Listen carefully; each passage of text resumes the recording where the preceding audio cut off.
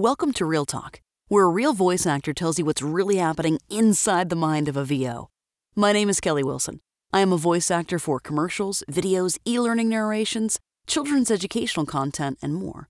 And in my past life, I was an audio engineer for an on-hold messaging company, copywriter, producer, radio DJ, ops assistant, promotions, programming, production. I worked in admissions and PR in higher ed, and for a little bit, I was even a TSA officer. Each week, I provide tips and tricks on what to look for in a voice actor, what the voice actor really needs from you so you can uplevel your brand, and what exactly is going on in that voiceover's mind. Weirdo. It's episode 6 of Real Talk. Hey, I'm Kelly Wilson. So, should you use a male or female voice? That is the question. Well, that's the wrong question. Actually, you should be asking yourself, what does the end user, what do they need? What do they want? And really what they need should be at the forefront. Sure, what they want. Here's an example. I want to look good. So I ask my husband. I know he's going to say, baby, you look good. Actually, I wish that's not how he says it, but he just says, yup. And, I'll ask him, does this outfit look good? Does it look horrible? Are you, willing to go out in public with me? And the answer is always, yup. So in his speak, that means, yep, good.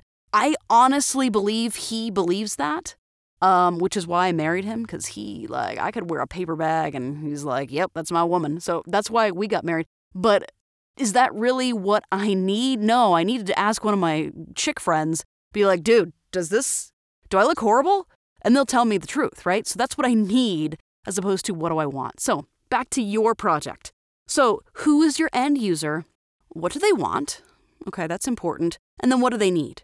So you want to package the need and kind of put a dress over what do they want on top of that need so they can kind of mesh together. That way you can get your end user to basically come over to the dark side. So if your end user, whoever you're selling your product to, if you're doing an e-learning, whoever is the learner, if it's one-to-one, whoever that one person that you are talking to, who do they need to talk to? What do they need from your project in order to get them to do whatever the goal is of said project? So that is going to determine who is it, a guy or a girl, to deliver your message.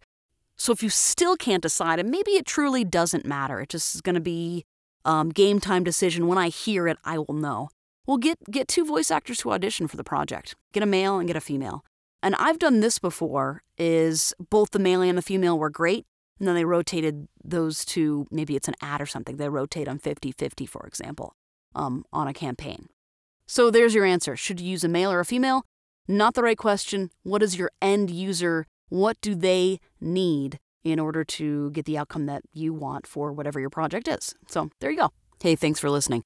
Please do me a solid and rate and review this podcast and share it with a friend or a colleague, anyone who you think would find this helpful. You can join my email community and you'll never miss out on an episode of Real Talk and score my freebie, a list of 5 fantastic voice actors to add to your roster when you sign up, kellywilsonvo.com/subscribe. And yeah, one of them is me. Bye.